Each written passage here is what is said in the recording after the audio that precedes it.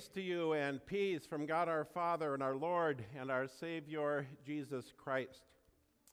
Our meditation on this special day is taken from chapter 8 of the letter that Paul wrote to the Christians living in Rome.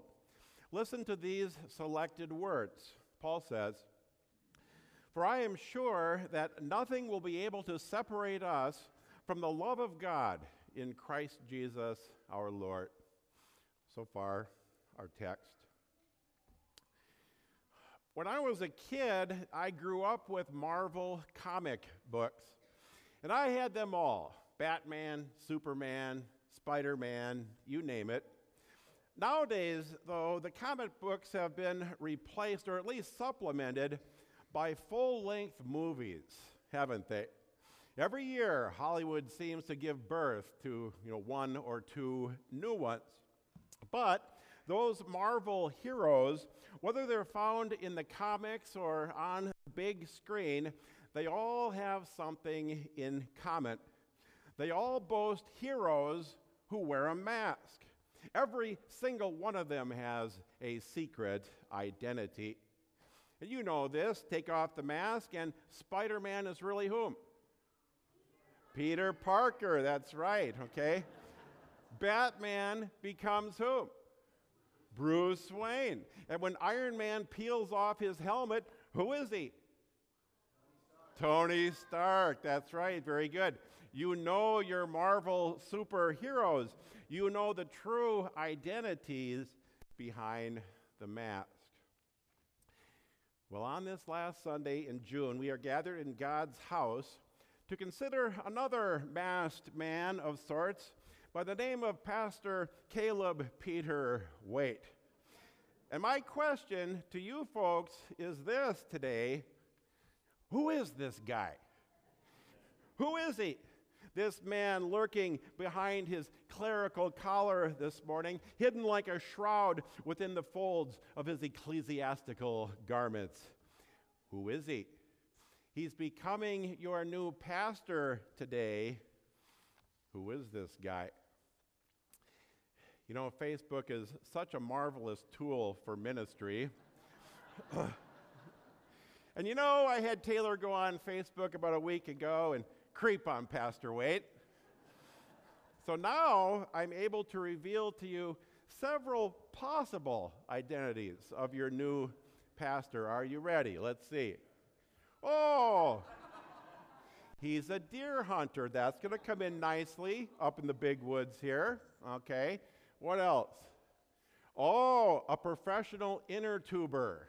Okay. Probably be a hit with the youth group, right? What else? Swimmer. Look at that form. 10,000 lakes, here we come. Okay, then my personal favorite. He's a dark beer drinker. And that's a German thing. That's okay. But there's something else here. If you look closely, he has a Minnesota Wild shirt on. And Kara has a Minnesota Wild shirt on. I mean, come on. This just might be the most perfect pastor-wife combination ever produced by the Lutheran Church Missouri Synod. So who is Pastor Caleb Waite? Well, deer hunter, inner tuber, swimmer, dark beer quaffer, Wild fan. But these are just little bits and pieces of his true identity, aren't they? Would you like to hear who your new pastor really is? Here goes. Pastor Waite, you are loved by God. That's who you are. Let's look at the evidence. Listen again to what God promises in Romans 8. Paul says, "For I am sure that neither death, nor life, nor angels, nor rulers, nor things present, nor things to come, nor powers, nor height, nor depth, nor anything else in all creation will be able to separate us from the love of God in Christ Jesus our Lord." Caleb, you are loved, my friend. You are loved. Love, which God revealed for the first time, just like with little Joseph here today, on April 4th, 1993. And that is when the Holy Spirit literally snatched you out of hell. Because through water and the Word on that day, God adopted you. Through water and the Word, the Holy Spirit remade you. You are part of God's family now. And that means, Caleb, that Jesus is your brother. And what a brother he is. He abandoned heaven for you. He battled temptation for you. He made himself a sin offering for you. He died for you. He rose for you. He's coming back for you. And that is a lot of love. Love that Paul promises will never be taken away from you, nor shall it ever cease. So listen up here now, people at Peace in Christ Lutheran Church. Who is this guy? Pastor Waite is loved by his Savior, and so also are each one of you. Who is he?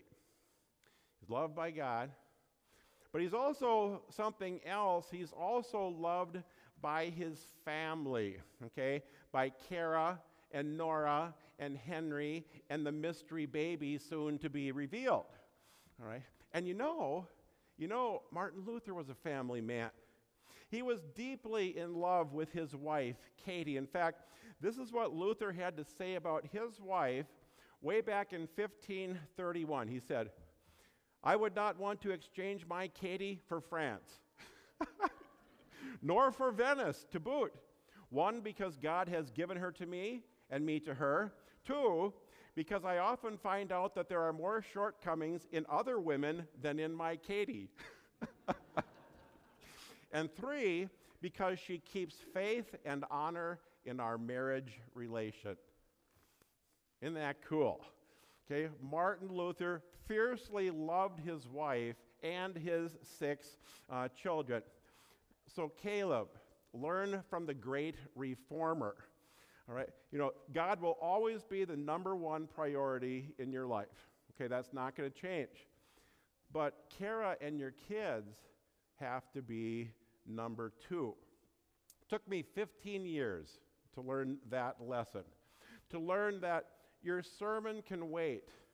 You can call people back tomorrow. The meeting can be rescheduled. And the senior pastor, he can wait too. Okay, let him wait.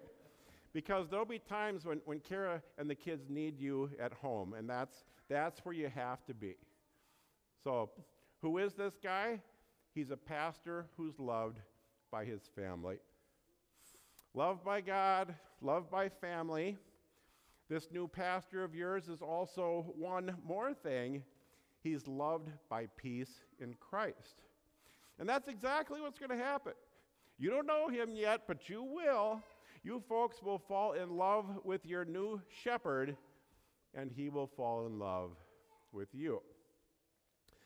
All right, now's the place in the sermon where I want to give a little shout out to the call committee.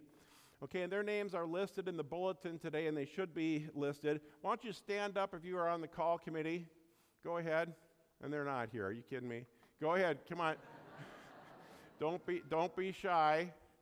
Don't be shy. All right, okay. Give them a little love. Okay. All right, you can sit down. When they agreed to serve God in our church in this special way, none of them thought that it would result in 17 months of church meetings. And a lot of prayer and some angst too, but it did. But that's how God planned it. God wanted Peace in Christ to stew in the juices of vacancy for a time. And maybe simply because he wanted us to appreciate our new shepherd all the more, and we do. But make no mistake about it, Pastor Waite is here because this is what God had mapped out for our church. And Paul talks about this, Ephesians chapter 2, verse 10, he says, "For we are God's workmanship, created in Christ Jesus for good works, which God prepared beforehand that we should walk in them." So Pastor Caleb, you are here today because that's how God drew it up in the dirt of his timeless wisdom many moons ago. You're supposed to be here. God has prepared you your whole life to be a shepherd in this place. And then the other side of the coin, that's also true. Good folks at Peace in Christ, God's been preparing you too all these years to serve alongside your new pastor. It's on purpose. God did it. He arranged it. So let the love fest begin. Loving God, loving one another as pastors and congregations. They have this just wonderful relationship. And then that love trickles down, and we share that love together with one another and those who have yet to come through the doors of our church. Okay, I'm going to close with one of Luther's prayers. All right, and Caleb, this prayer is yours today. Okay, this is how Luther prayed. He prayed, Lord God, you have placed me in your church as a bishop and pastor. You see how unfit I am to administer this great and difficult office. Had I been without help from you, I would have ruined everything long ago. Therefore, I call on you. I gladly offer my mouth and heart to your service. I want to teach the people, and I myself would continue to learn. To this end, I shall meditate diligently on your word. Use me, dear Lord, as your instrument, only do not forsake me, for if I were to continue alone, I would quickly ruin everything. Amen. So, Pastor Waite, you will never be alone in your ministry here at Peace in Christ. And we know who you are. You're loved by God. You're loved by your family. You're loved by these people. Amen. And now the peace in Christ that passes all understanding, keep our hearts and minds in Christ Jesus. Amen.